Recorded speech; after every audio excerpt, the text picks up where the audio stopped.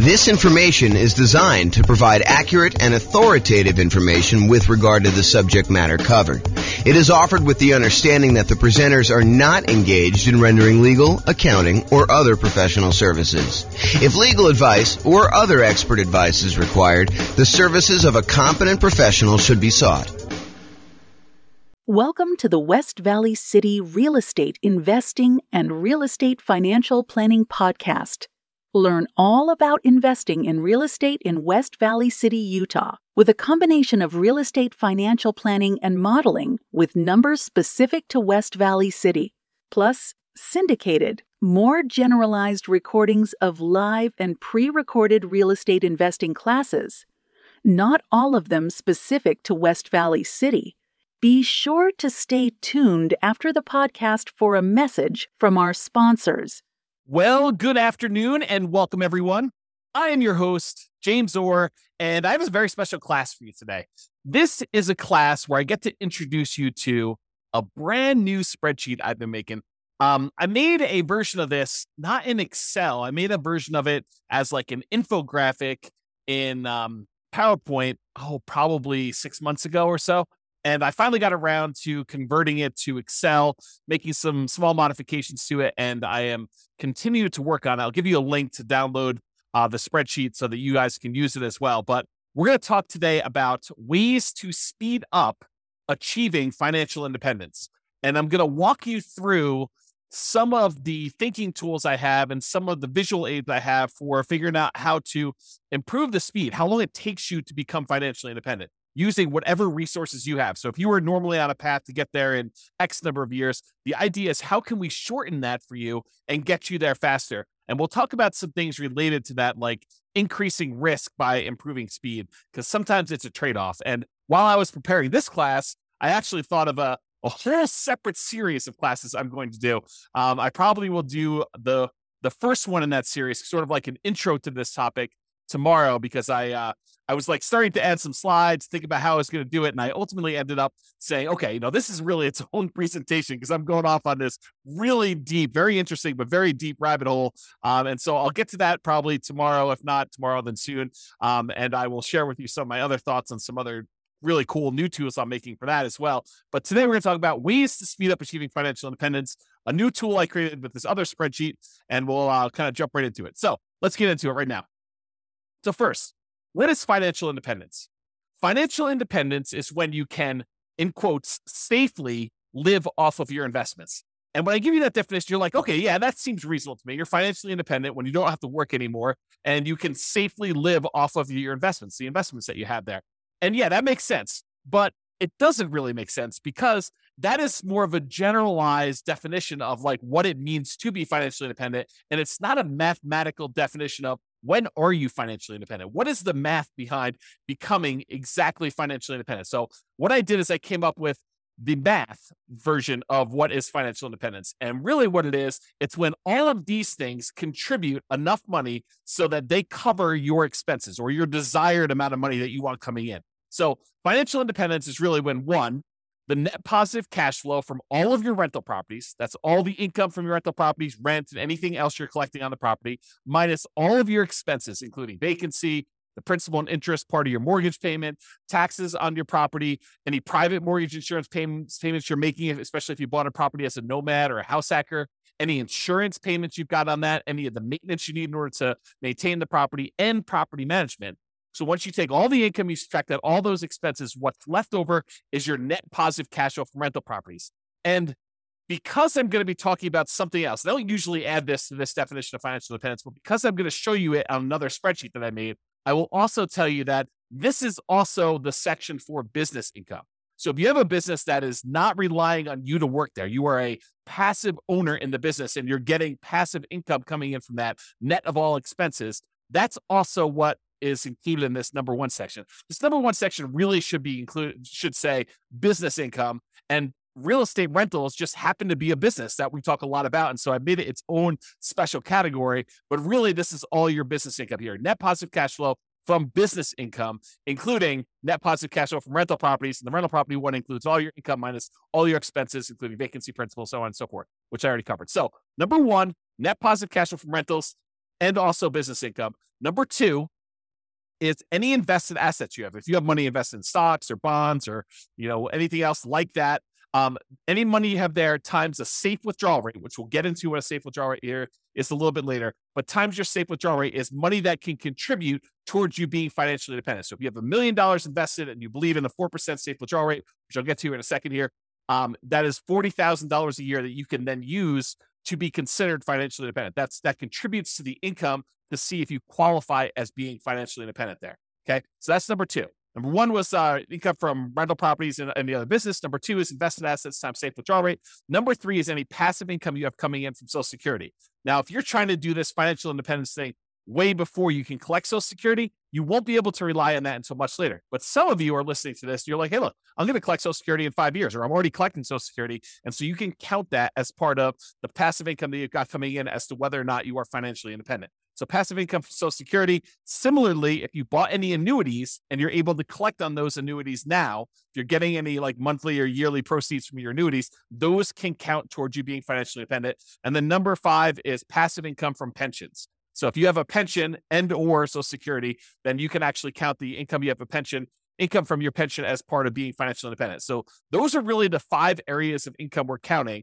And if the sum of all 5 of those exceeds the amount of money you need to live on, or the amount of money that you desire to have coming in, maybe it's not necessarily just live on, maybe it's live on plus you still want to continue saving for something, then you can count whatever money. If that exceeds the amount of money you need, then you are considered financially independent. That is a more mathematical definition, more than just when you can safely live off your investments, right? We want to know more about like when dollar amount wise, we actually are financially independent, not just like in this generic sense. And so that's why we define it that way.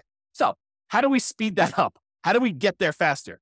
I'm going to knock out the 3 kind of like really easy ones right up front: pensions, annuities, and Social Security. And then we'll dig into all the other details, but I want to just get these out of the way. So pensions.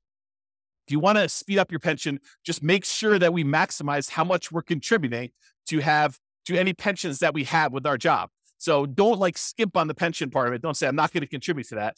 And I'm going to cover some caveats here, because sometimes choosing to invest in your pension at a lower yield, the lower return that you're getting on that, is actually a mistake.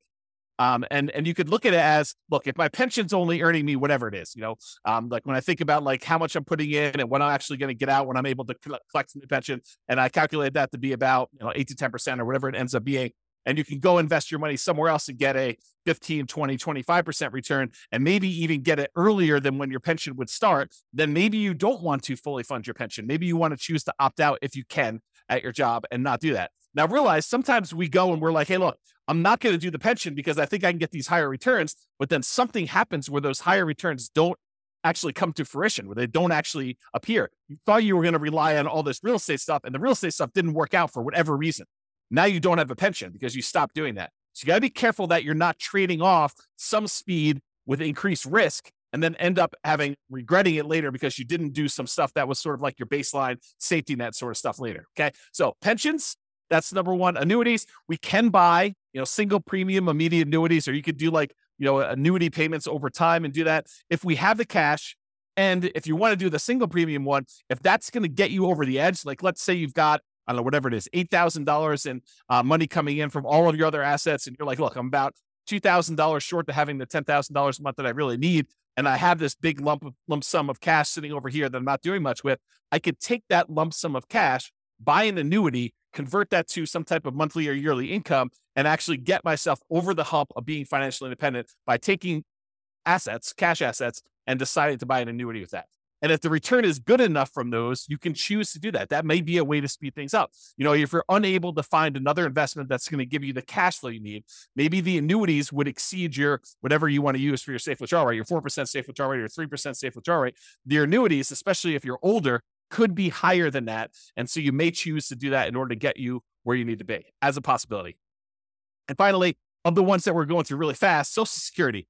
Make sure that if you are contributing to Social Security, that you are doing it and that you're going to be able to do that. Now, in some cases, you have some choice as to how much you earn or how much you contribute to Social Security. And I'll give you an example. It's not like for just employees. This is for like if you own a business and you're making a certain amount of money in your business, and you can decide how much of the income you want from your business to show up as wages, how much to pay yourself as a reasonable wage for the job that you're doing versus taking money out of the business as profit. Because with the ones where you're paying wages on it, you're usually having to pay a Social Security payment associated with that. The ones where you're taking as profit, you usually don't have to pay Social Security payment. At least that's my understanding. I'm not a tax expert. But you could choose to take a certain amount as wages and pay the Social Security versus taking more money as profit. So you could decide within a reasonable degree. You can't say, I'm taking no wages, I'm going to put all my money in profit. I think you'd get challenged from the IRS in that. And so you could decide to take how much you're going to take in wages as to how much you're contributing to Social Security. And if you wanted to, you could choose to maximize the Social Security benefit so that you get the most out of Social Security later on when you're able to collect on it. And you'd want to go do that math and see what makes sense for you in your particular situation.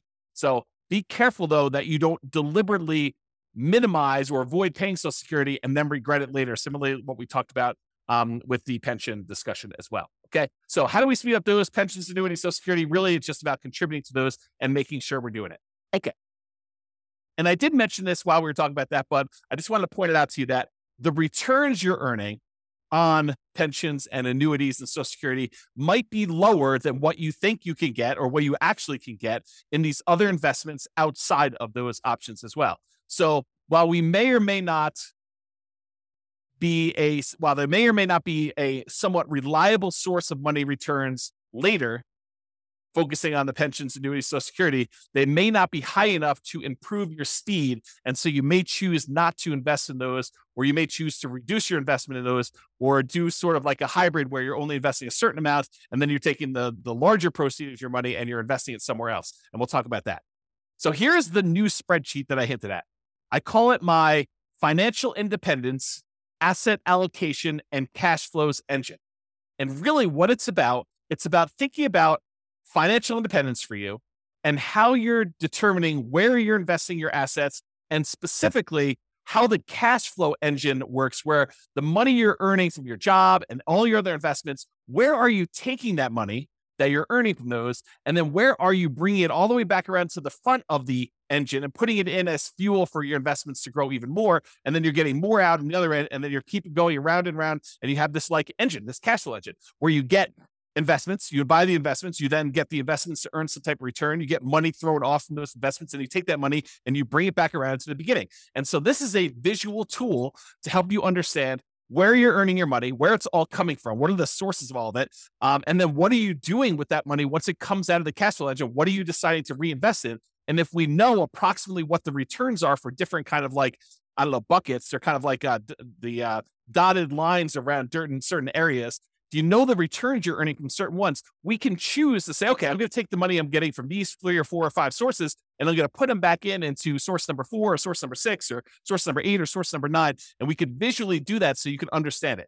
This is a brand new spreadsheet. I'm sure there are errors in it because I just released it. I just made it and I've not tested it. It's not been brought out into the public. It's not been shared with anybody. And so you're welcome to go download it, but realize, depending on when you're listening to this, I'm recording this. I don't even have my watch up. October 24th, 25th, something like that, 2023. And so if you're going to watch this and you're relatively close to that date, realize it's going to be new. And the longer we get out from under it, probably longer we get away from my release date, the more likely I'll fix some of the errors, and we'll do that. Not saying that you won't find any, but there you go. So if you want to go download it, go to refp.info/FIAACFE. And that stands for Financial Independence, Asset Allocation, Cash Flow Engine. So refp.info, FIAACFE, and you can go download a copy of the spreadsheet and you can kind of use it, do your own numbers on it, and do that. But let me walk you through some of the ideas, and we're going to talk about how we can use this visualization in order to speed up you becoming financially independent. Okay. So speed up your job income. So this is one of the sources. I just did a blow up of the spreadsheet here. This is one of your sources from your job income. It shows that how much you're making from your job and then how much you're actually investing from your job. So you have saved to invest.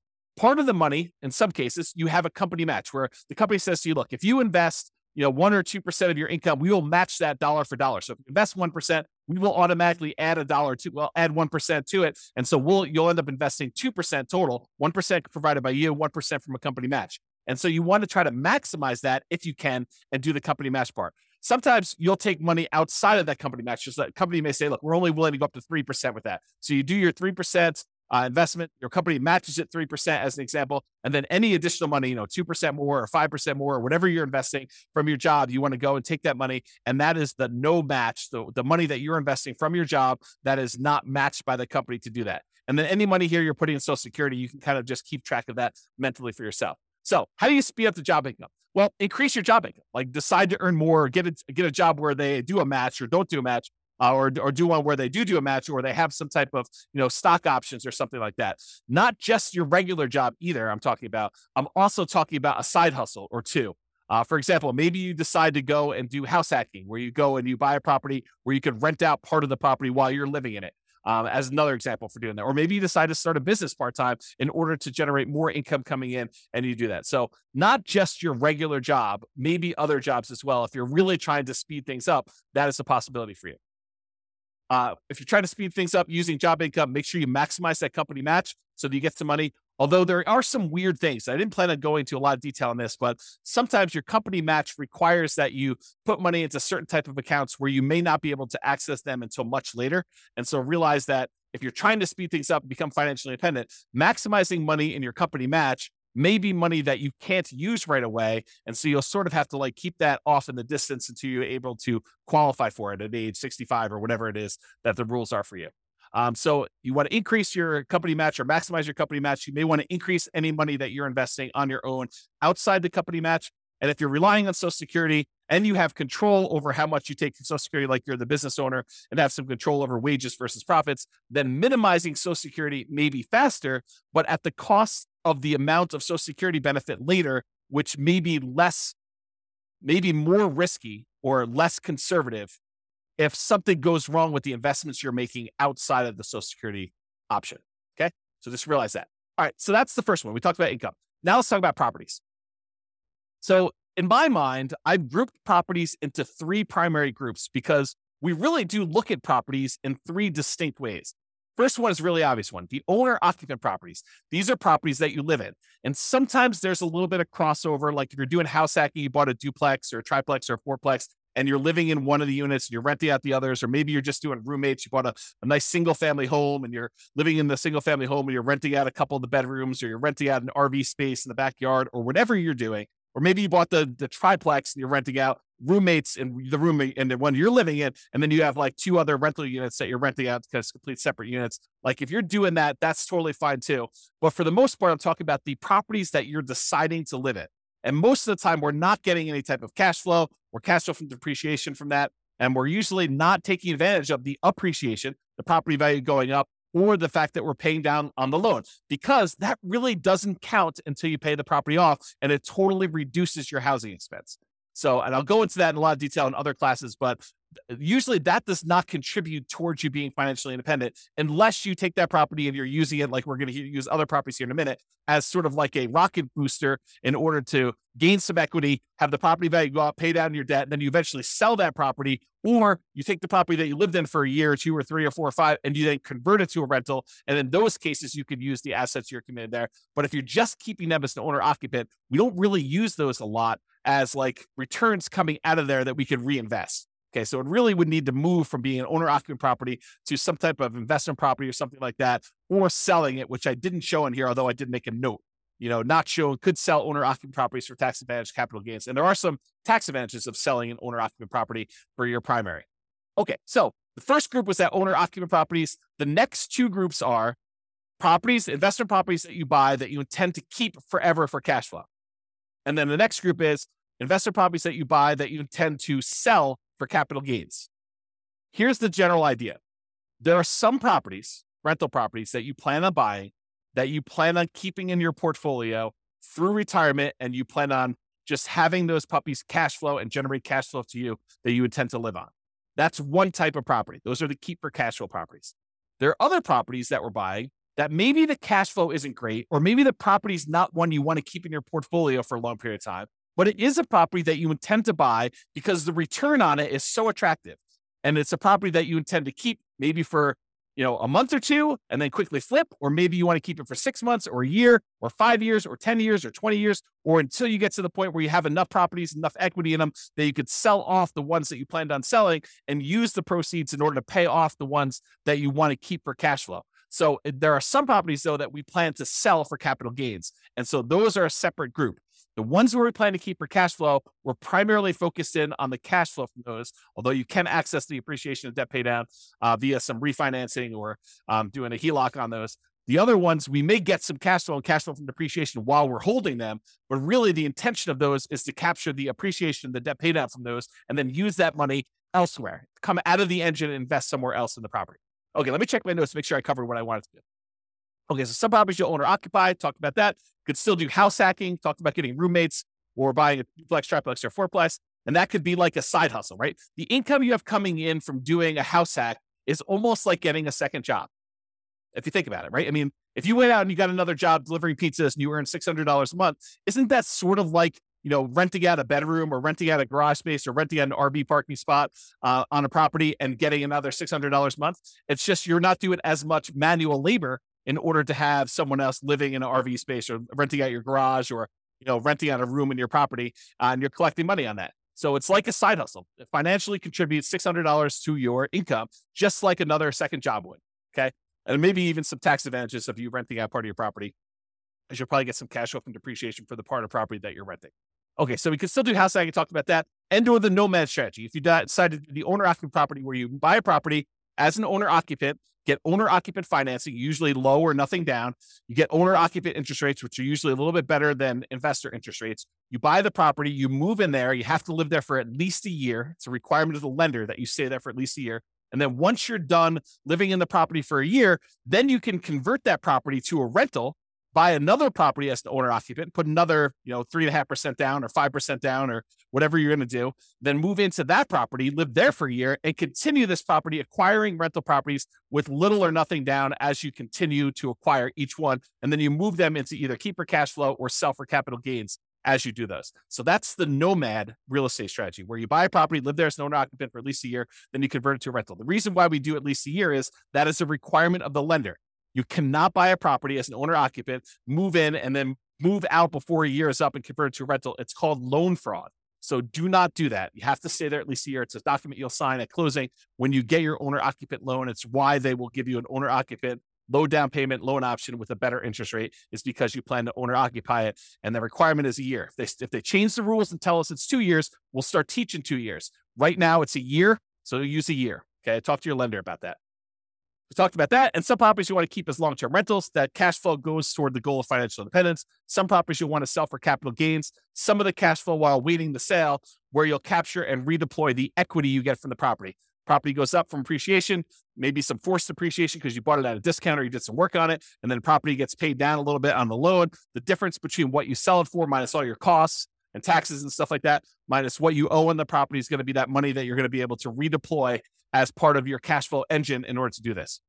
Similarly to what we just talked about with all the real estate, because real estate is a business, as I discussed, we're talking about businesses here. So you basically have a business where you're getting cash flow, your profit from being in the business. Now, this is, if you have a job, you put your job income up on top in the spreadsheet and you get this business cash flow coming out as profit here later. Eventually, you may decide to stop working your job, but maybe you still own part of the business and you get profit from the business in the form of dividends or whatever else they're going to do there. And so you kind of keep this as there. So it allows you to kind of keep track of that there. Okay, now let's talk about safe withdrawal rate, because I'm about to go talk about the invested assets you've got and other things. And I want to mention what safe withdrawal rate is and kind of give you a very brief definition of what this is. We could really do like a 2-hour class on safe withdrawal rates. In fact, we probably could even do more.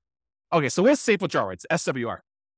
It's how much you can, in quotes, safely withdraw from money that you have invested in things like stocks and bonds and likely not run out of money. There's no guarantee that you won't run out of money, but it's likely based on historical data.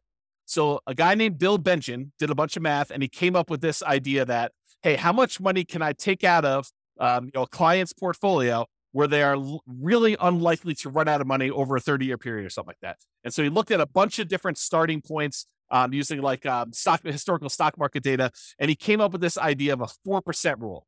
4% rule basically says you could safely withdraw 4% of the amount that you start with, and you are very low probability likely to run out of money using historical data. Who knows what the future will bring, but usually the future looks similar enough to the past where he's saying, okay, look, based on historical data, 4%, most of the time we can get away with doing that. In some cases, we actually end up running out of money over a 30-year period, but 4% seems pretty safe to do.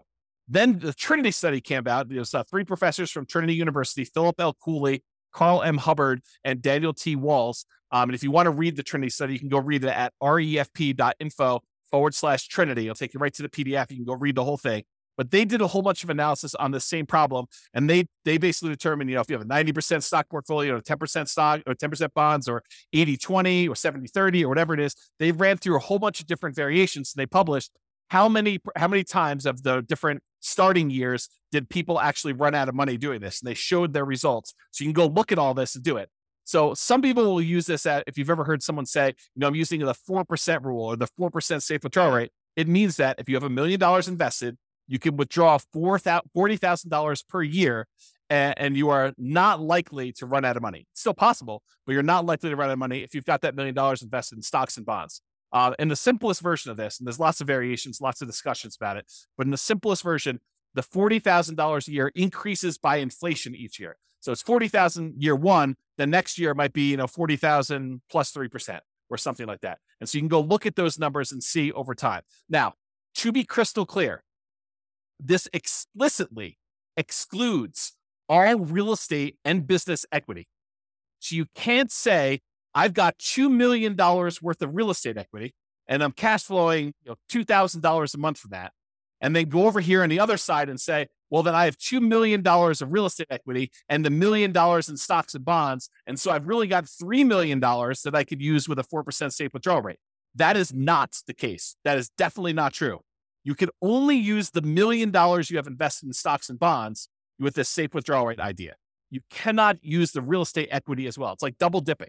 You're already getting a return on that $2 million of real estate equity. That's the cash flow that you're getting on the rental properties, as an example. Okay. So you cannot use real estate equity as like part of your safe withdrawal rate. If you liquidate the properties, you sell them, you pay the taxes on them, you pay any expenses of doing the transactions, closing costs and all that other stuff. You could take the money and then invest in stocks and bonds or whatever else you want to do, and then use your safe withdrawal rate with that. But that's not what we're talking about here. Okay. We're really talking about money you've got invested in stocks and bonds, not the equity in your properties. Okay. Now that I've explained safe withdrawal rate, now we're looking at the 3 different types of accounts you have where you have assets invested in them. And these are usually things like stocks and bonds times whatever your safe withdrawal rate. So there's money that you could have in a taxable account. And a taxable account is money that you pay taxes in order to get the money. It's like from your job. And then you're going to pay taxes on any gains you have from those investments. So you pay taxes when you earn the money. Then this is an after-tax investment. And then once the money gains stuff, goes up in value or it's throwing off dividends or whatever, then you're paying taxes on that as you go. That's what your taxable account money is. For example, investing money you earn and pay tax on already in a brokerage account. So you go decide you're going to go invest, you're going to trade options, you're going to do whatever you're going to do there. That is money that you most of the time be doing in some type of taxable account, taxable brokerage account. There's another type of account called a tax deferred account. You can have assets in these tax deferred accounts. It's money you invested before paying taxes on it, but you need to pay taxes on it when you withdraw it.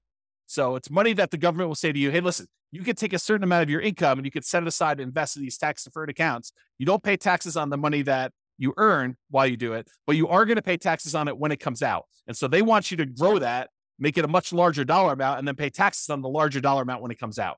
An example of this would be a traditional IRA. Okay. So that's another example of a tax deferred account. And then you could have assets in tax-free accounts. This is money where you pay taxes on it as you earned it, but then you do not pay taxes on it when you withdraw it. So you can put it into a certain type of account, let it grow. You pay taxes on it before you put it in. And then once you actually have it grow, then as you pull it out, you do not pay taxes on that at all. An example of this would be like a Roth IRA. Okay. So you could take money that you're earning in your engine and you could decide to put it into your taxable account, pay taxes on the money, invest it, and then pay taxes on it as you come out. You can decide to take the money you have, not pay taxes on it up front, defer the taxes till later, invest your money, and then pay taxes when you get it out. Or you can pay taxes on money, invest it, and then when you pull it out, it's tax-free. Okay. So those are the 3 types of options. You have an account, kind of like a line item for each one of those here. And then you multiply that by whatever your safe withdrawal rate is to find out how much money you could take out of there. Now, while you're actively growing your portfolio, you're not taking out money to live on or anything, you can just let these grow, right? You put money in and let them grow and not actually do a safe withdrawal right now. But later on, when you start pulling money out there, you may want to have money coming out of those. And then another one here is annuities. How much you bought in annuities, that you have the value of the annuities here, and then the annuity payout rate, you can calculate how much you're actually pulling out of there when you do the annuities. Okay, so besides earning more money from your job, from side hustles, from starting businesses, and reducing your expenses, your personal expenses, your business expenses, including taxes on both your personal and business expenses. So like, how can you go ahead and save more money by earning more and spending less, which both are really, really important. Okay. Like this is not like a trivial thing, but besides those, how else can we speed up financial independence? Well, it's really about what you do with the money you've got coming from your assets, like how we go and deploy the things that are coming out of the engine, the sources of the money that you have to invest. You know, when we talk about the engine, it's the money in, all the money that you've got that you're investing in your assets. Then what happens when you get returns, and what do you do with all this money coming out? Sure, there's job stuff where you're getting some money and you're saving it like there. But really, what are you going to do with like cash coming out of your businesses and the money coming out from like your properties growing in value if you decide to do a refi or HELOC or whatever, or if you decide to take money and you sell a property, or doing all that, or any money coming from your business, or the safe withdrawal rate money you've got coming out. Like, what are you doing with all of this money? You're like thinking about like, where do I deploy it and how do I do it? So we're really focused on the sources of money out, all these little green letters in boxes there. So let's talk about the money to invest. What do we do with this money to speed up financial independence? And these are all the different things that we have money coming from. So the job, you've got some money coming in when the company matches your money, the money that you're saving that the company does not match. Any of the cash flow properties that you own, you could decide to collect money now in the form of cash flow and then cash flow from depreciation. If you decide to pull money out of those properties, you're primarily keeping for cash flow, like you do a cash out refi, where you do a HELOC. And then if you have properties that you're keeping primarily to sell for capital gains, you might get a little bit of cash now in the form of cash flow and cash flow from depreciation. But then if you sell the property, there are certain proceeds you can get where you pay the taxes on it and you can invest in whatever you want. Or you could decide to defer your taxes, do a 1031 exchange, and then reinvest that money in more rental properties, like kind investments. So you could do that. Or if you decide instead of selling the property right away, you can access the equity you have in those properties with a loan temporarily and do a cash out refinance or HELOC, just like we did with the ones where we were keeping for cash flow. And then the business income you've got there, you can use the cash flow from owner profits. Then these invested assets times your safe withdrawal rate. We've got the tax withdrawals, tax deferred withdrawals, and then tax-free withdrawals from those three different sources, your annuities, your Social Security, and your pension. So those are the different sources of money to invest that we've got there. So what do we invest in? Like we take all this money out from all those different sources, and like, how do we go and speed things up? And what do we reinvest in? And part of it is this choice. It's the choice of, okay, we've got all these sources of money that we just went over. Where are we going to put that? How do we improve it? And part of that is taking all this money out that we see. Some of them you're going to be deferring for later. Like you're not going to be necessarily taking money out of, the tax withdrawal account or whatever, unless you're going to say, hey, I'm saving up money in this until I get to $100,000, and I'm taking $100,000 and I'm going to use that as down payment in order to buy a property. So you may be doing stuff like that, but sometimes it's like you're holding for a little while until your engine grows and the return grows in that. Then you're going to take money from there and you're going to move it up somewhere else. Okay. So what are we going to reinvest in? Well, here are the options, right? I've tried to simplify it down and say, these are really the choices we're looking at. Number one, we can invest in more owner-occupant properties. We could either put up money for down payments and buy another owner-occupant property. Maybe we sell one, use some of the proceeds and reinvest in that. Or maybe we sell one, take some of the money, buy an investment property, take less of the proceeds and go buy an owner-occupant property. But we take some and we use it for down payments to buy an owner-occupant property. Or we could pay down on mortgages and earn a return from having less that we owe on the property. So if we have a 8% mortgage, which is what they are about the time that I'm recording this, you could take money. You can take money from something else you've got on the other side and reinvest it by paying down an 8% mortgage. What do you earn as a return by paying down an 8% mortgage? It's not a trick question. 8%. That's exactly right. So if you're going to go have a loan, you're going to pay it down. What you get as a return is the interest rate. So if you've got a 2.25% mortgage on a property because you got a really good mortgage, 5 years ago or 3 years ago, do you want to go take money that you could invest in stocks or bonds or CDs or more investment in real estate or anything else and pay off a 2.25% mortgage and earn 2.25% on that money? There are some cases where you might want to do that, but for the most part, you probably do not want to. You probably want to take that money and invest in something that's going to get you a higher return. But if you've got a mortgage that's at 8%, might not be the worst thing to do with all of your money, right? Like not to take all of it, but some of your money, take it and invest in something like that. Okay. So owner-occupied properties, you can either use it more for down payments to buy more of those, or you can pay down loans on your owner-occupied properties to do that.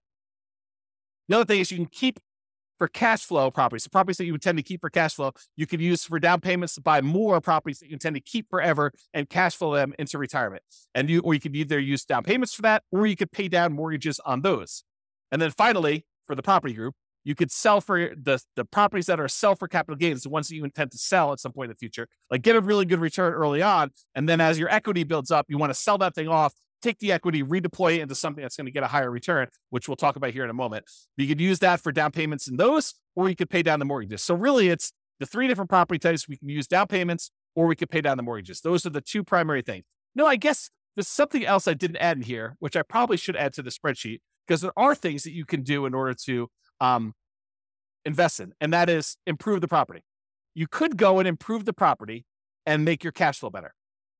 So it's really not paying down the loans. It's really not a down payment, but it's improved property. So yeah, we could go ahead and add that. Maybe I'll make a note. See? Teach a new class with a new spreadsheet, you get to add new things. Improve property. So hopefully I'll remember to go look at this sheet of paper and I'll add that to the list. Okay, so those are really the things you do to properties. Or you could do your businesses. You could do down payments, you could do pay down loans, or you can also probably improve your business. I should add that as well too. Maybe make a note. Improve business. And then buy assets. You could go take money and invest it in your taxable account. If you qualify for, like from an income standpoint, you could use it in your tax deferred account, or you could invest in a tax-free account. There's some qualifications and limitations for doing the tax deferred and tax-free. So just realize that you might be limited in what you can do that. Or finally, you could buy annuities. But that's really all we're talking about. These are all the choices we have of the money that we've coming out from our job and all these other investments we have. We could take that money and what are we really going to do? We're going to put it back at the beginning and we're going to reinvest in something. And now what we want to look at is what are the returns we're earning on all of these, and then make a decision. And I'm not going to go into returns today because we cover that in a lot of other classes. But maybe I will do a separate class where I just bring all the returns in and I just do a summary class looking at the returns you can earn from different things we've got going on here. But part of this decision-making process, how do you speed things up, is being smart about where you're taking money from in your engine and what you're putting it into to make sure that the returns you're earning on those make sense for you for getting you where you want to be. Okay, so now that we talked about really like the engine and how it all works, let's now look at the three primary groups for how we can speed this up. Number one, we can increase savings. Number two, we can increase the returns. And number three, we can reallocate assets. So increase savings. Increase your income or all the other job type stuff you've got there, side hustles, whatever you've got going there. Number two, decrease expenses. So make sure that you're living frugally, that you are, not paying a lot in taxes on things like that. You can also pay off properties, either owner-occupied properties where you're living in and reduce your living expenses that way, or on investment properties to reduce your expenses and improve cash flow. So those are all part of like the increased savings idea of doing things. Or you could utilize more of that company match if available. If you're only doing 1% and the company will match you up to 3%, maybe you should take advantage of a 100% return when you do the company match. If you invest 1%, they'll match your 1%. You just earn 100% return in that first year by doing that. And then maybe you look at how you can get it back out if you want to decide to do that. But utilize more company match if it's available for you as a way to increase your savings. Sorry, I got to grab a drink. All right. Number two, increase returns. Change the investments for your investable assets. We've got those, taxable accounts, tax deferred accounts, or tax-free accounts. Change where you're investing. And maybe you were investing in a money market account there. Maybe you're investing in CDs. Maybe you're investing in bonds. Maybe you're investing in stocks. Decide to invest in something else that has a better return. Realize that there may be additional risk in doing that. So you got to weigh those, but change what you're investing in to improve your returns. And that could speed up how fast you're able to do it. You could go from investing in stocks to becoming a self-directed IRA and then go use that to invest in real estate as an example of a way to speed up your financial independence. Number two, the second part of this, number two part of increased returns, improve cash flow.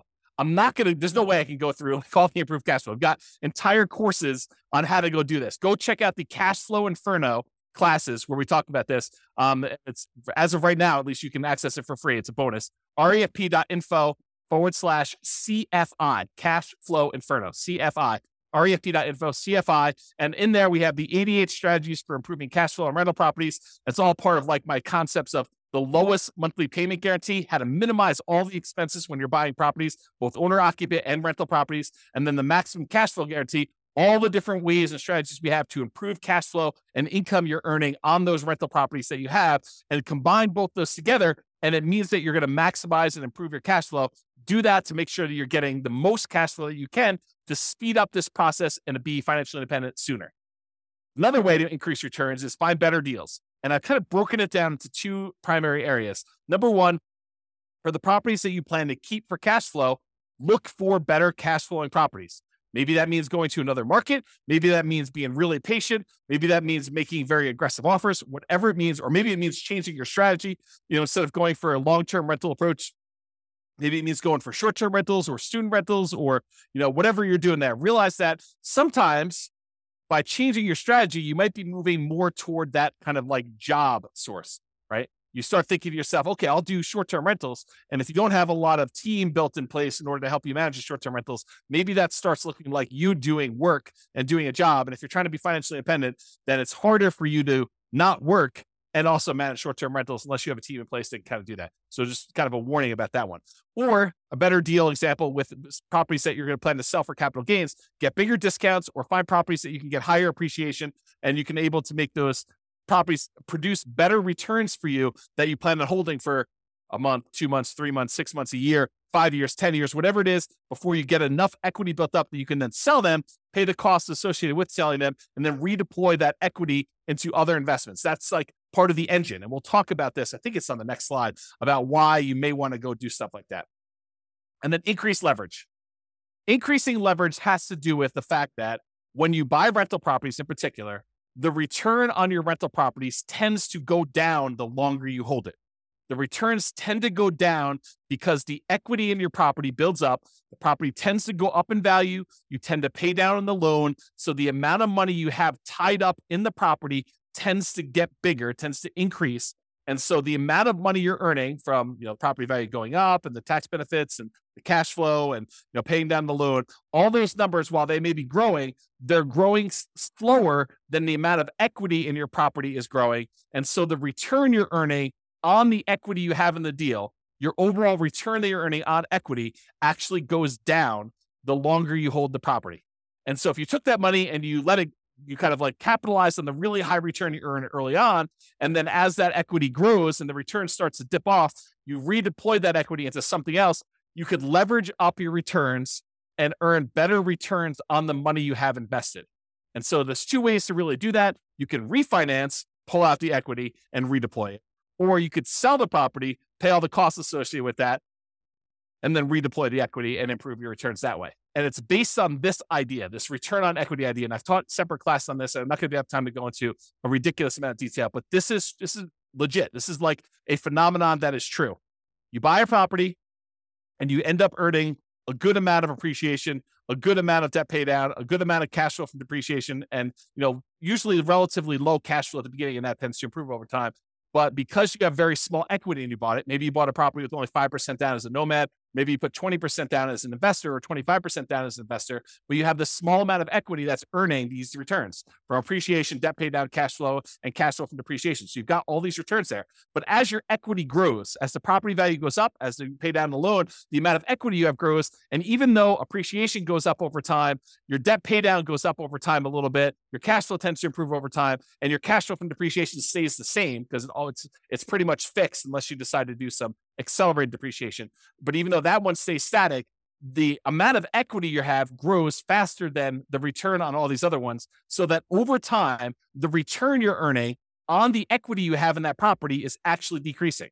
And eventually, once your debt pay down, once you pay off the loan, your debt pay down one goes away, and you no longer have any return from debt pay down. And eventually your cash flow from depreciation goes away because you can only depreciate residential properties over 27 and a half years. And so that eventually goes to zero. So what you're left with is just unleveraged, because it's no longer leveraged, appreciation rate, which might be 3%. And then your unleveraged cash flow return, which might be cap rate, which is usually somewhere between 5, 6, 7, 8, 9, 10%, depending on what property you're buying, what part of the country, and all sorts of other variables. But maybe 5%, as on the low end. So 5% plus 3% is 8%. So even though you might be earning, 35% return when you first buy the property, like if you think about return on equity, that's decreasing every year So eventually, when the property is paid off, you're about 8% return on your money. So if you decide, look, anytime my investment properties that I own, anytime their return drops below some number, some threshold you hit, whatever that is, 20% or 15% or 10%, you could say, look, I'm going to sell this property and re-leverage up. I'm going to take the money. I'm going to pay the taxes. I'm going to pay the capital gains tax. I'm going to pay the depreciation recapture tax. I'm going to, pay the real estate commission to get out of it. I'm going to pay the closing costs, and I'm going to take whatever's left over, which is what we call true net equity. That's the amount you have left over after all those expenses I just named. And you're going to take that money and you're going to go buy another asset, whether that's any of those other assets we just talked about: down payments, paying down loans, investable assets, some safe majority, buying annuities, whatever you're doing there. Or like any of the taxable, non-taxable, tax deferred, tax-free, all those different things. You can decide what you're going to take this money from and invest in there. And if you want to save some of your money on the sale and you want to do a 1031 tax deferred exchange, you can delay having to pay capital gains and depreciation recapture. You're still going to need to pay the real estate transaction costs and closing costs, whatever those are, unless you're able to negotiate having your buyer pay them for you when you go and do this.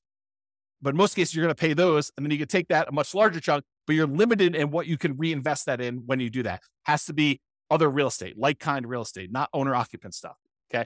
So this idea of return on equity declining over time is real. It's a real phenomenon. And so we a lot of times, investors will look at this and be like, look, I would like to work around this. I would like to not have this happen to me. However, other real estate investor folks look at this as a natural, organic de-risking of the portfolio over time. Because as you pay down the loan, it becomes less risky. You owe less on the asset. Your kind of like resiliency for price declines goes up, and your resiliency for rent declines goes up. The rent can come down and you'll still have positive cash flow. The price can come down and you'll still have positive equity. So this is a natural, organic way to de-risk your portfolio, but it also typically means that you're getting less of a return on your asset over time. And if you're trying to speed things up and really optimize this, you may choose to see this as a hindrance and say, I want to address this. I don't want to see my return go from 35% all the way down to 8%. I want to see it go from 35% down to 20. And 20, I want to go reinvest, re-leverage up, and go buy another asset or two that has 35% return. Maybe you buy a bigger property, or maybe you buy two properties that are a little bit smaller or about the same size, and you go and you redeploy this money, or maybe you take the money and you go buy stocks or annuities or whatever you want to do, but you change it in order to get a better or different or kind of like other return than what you're doing here. Okay. And so that's what we're talking about. We're talking about this kind of like refi and redeploy equity, sell and redeploy equity in order to increase leverage, because you're usually increasing leverage to do that. Or number three, remember we talked about the three options here: increase savings, increase returns, which we just covered, and now reallocate assets. Number three. So change the investments for the investable assets. So we had this before the other one, but if you were investing in bonds, maybe you decide to change it to invest in stocks. Maybe if you were investing in stocks, maybe you decide you want to go invest in options, or maybe you want to take it and invest in treasuries or bonds or whatever. You could change what you're investing in order to optimize for return, but realize that does change the risk characteristics of what you're investing in. You go from bonds to stocks, it's changing. The asset classes, the underlying asset class you're investing in is different. Okay. Or you could utilize some of our like deal alchemy strategies. If you've kind of not seen that course, it's another bonus course, refp.info /refp/alchemy. And if you go there, there's a whole bunch of stuff about how do you move returns from one quadrant to the other. So if you're really concerned about earning money in that cash flow quadrant instead of appreciation and debt pay down, you can decide to do things with your asset in order to work on maximizing cash flow. For example, you may refi some of your properties to have enough money come out of those to pay off other properties to improve your cash flow. Sometimes it just works out that you have enough equity in your properties that it's spread out in a really unusual way that is limiting how much cash flow you can produce. And it might be better for you to refinance, two properties and then use those proceeds to pay off one or pay off two. And that would actually improve cash flow by a lot more than just keeping your properties the way that they were and letting them all continue to pay off organically. Or another version of this is, let's say over the next, X number of years, you acquire 10 properties. And then once you have the 10 properties, you wait until you get to the point where you could sell off 5 of them and then pay off, use the proceeds from selling off 5 of them to pay off completely the loans on the other 5. So you just hold the properties as long as it takes for you to get to the point where you sell off a portion of them, 1, 2, 3, 4, 5, 6, 7, whatever it takes. and then you pay off the remaining properties that you keep. So now that you have 1, 2, 3, 4, 5 free and clear properties and no longer 10 properties that all were leveraged. And that could be a way for you to achieve financial independence and really speed things up. You buy more properties than you need, let them grow. These are all, the certain number of them you're setting aside as kind of like sell for capital gains. You're kind of deciding that those are going to be sell for capital gains properties. You let them appreciate, you let the loan pay down. You're not overly concerned about how much cash flow producing because you're not going to keep them for cash flow. You're really looking at what's the overall return I'm getting. If it's getting a 30% or 40% or 50% return, especially early on before that return on equity curve drops off, then once you get to the point where those things have grown enough, then you go and you sell those, you take the proceeds and you use it to pay off properties that you plan to keep in your portfolio forever. Or maybe you have the 10 rental properties that you let grow for a period of time. You sell off all of them, and then you invest in stocks or bonds and use the safe withdrawal rate. Or you sell off all of them and you buy annuities, or whatever your strategy is. These could all be different variations on ways to speed things up because you could be maximizing the return you're getting on equity. You're buying these properties and really taking advantage of this very high return you see on leveraged real estate early on. There's some risk associated with that, putting 20% down or 5% down in the property. There's definitely risk of having leveraged real estate, but you take advantage of these high returns you have. Then once the return starts tapering off and getting more reasonable, getting lower to kind of what a, comparable returns might be in the stock market or the bond market or whatever it is, then you can go take this money and you could redeploy it into something that you get better or different types of returns depending on what you're looking for at the time. And so those are the two ideas: refi them to pay off some properties or business, or sell them to pay off some properties or business to do that, or invest in something else. Use the refi or the sale to invest in whatever assets. If we go back to our engine, it's really like taking money out of these ones where you sell and you either pay taxes on it or you do 1031 exchange, depending on what you're doing here. In most cases, you're probably going to be paying taxes. Then you're taking this money and you're using it on the spreadsheet in order to reinvest in something else, whether that's paying off loans, improving the property, paying off a business or buying a business or whatever you plan on doing, investing in taxable stuff, buying annuities, but it's taking that money and using it there. And that's what we're trying to do visually. Okay. Risk versus speed. So often I would say, increasing speed results in increasing risk. So because we re-leveraged up or because we are seeking these higher returns, sometimes we're doing that and we're increasing our risk. For example, increasing leverage on your properties to improve your return on equity almost always increases risk. Right? If you go re-leverage up, you take these assets, you take one property that's the equity is kind of growing, you take that, you sell it, and you take that and you buy 2 more properties or a bigger property where you only put 20% down or 25% down when you had 50% of equity, you're likely increasing risk. And I've got a whole series of classes coming on this. We're going to use expected value to really drill down and understand how you could still have a better expected value. The results you're expecting is much more likely to happen, but there's also an increased likelihood for you to have a more significant failure.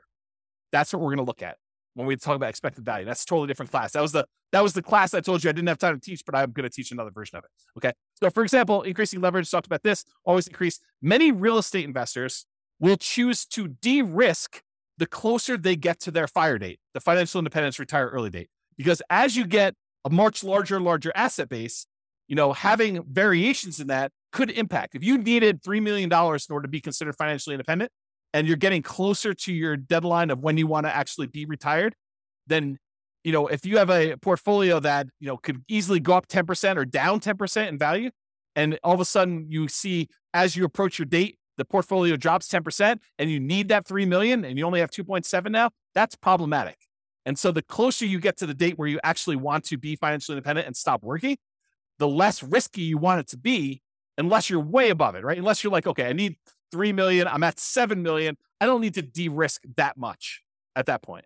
But if you're close, then that's one of the more dangerous times. This is a retirement date risk. This is from Michael Kitces. Talks about the peak impact of portfolio size effect. Right as you're entering the period where you're going to stop working here, that this time period right before you hit your financial independence, retire early date, that is one of the more dangerous times. And then right after that, once you retire, is one of the most dangerous times you have for what's called a sequence of returns risk, which we talked about in other classes, and I'm sure I'll talk about again, but I don't have time to go through it right now. If you want to go read Michael Kitces' article about this whole idea, and it's not real estate specific, it's more like stock market stuff, you can go to refp.info/red zone, REDZONE, And you will see Michael Kitces explain this phenomenon to financial advisors. Good stuff for you to dig into if you're interested in this. But you'll see why it's most risky right before your financial independence date and then right after with sequence return risk. They're slightly different risks, but they're related because it's based on your portfolio size. Your largest portfolio size, you're most at risk for that. Okay. So in conclusion, there are many choices you can make to speed up your journey to financial independence. And hopefully you're just starting to understand how this whole engine thing works of all the different sources of money you got coming out. Then what do we take that money and what do we do with it? What do we kind of move it back around to get it going in? And then when it goes in, it kind of comes out. And that's why it's an engine. It keeps repeating and it keeps growing with your returns there. So the choices you make about what you're taking with the money coming out and what you're putting it back into matter, and they can really impact the speed at which you're able to achieve financial independence. Some require more sacrifice and discipline to implement. Reducing your expenses, saving more, getting a different job, doing side hustles, that's more work. It's more sacrifice, more discipline to implement. But some of them are mere distinctions at points of decision. Hey, and I'm going to take this money coming out of here. I'm going to invest it in this instead of this. And that can make a major difference. Taking your money and paying off a 2.25% mortgage versus paying off an 8% mortgage could make a big difference. And it's really no extra work for you as to what you want to do. It's just like deciding I'm going to do this instead of this. And so ideally we get this little visual, and I'll create some more tools around this so you can see like what the expected returns are. Maybe you put in your own numbers and you could decide where you're going to take money out of to kind of optimize and improve your kind of like speed to financial independence, but also weighing in the risks of doing so as well. Okay. Speaking of risk, some of these ideas will reduce risk. Taking money and paying off loans with them probably reduces risk overall, provided you have enough reserves. You don't want to go risk your reserves to kind of pay off a property a little faster. Other choices will increase risk.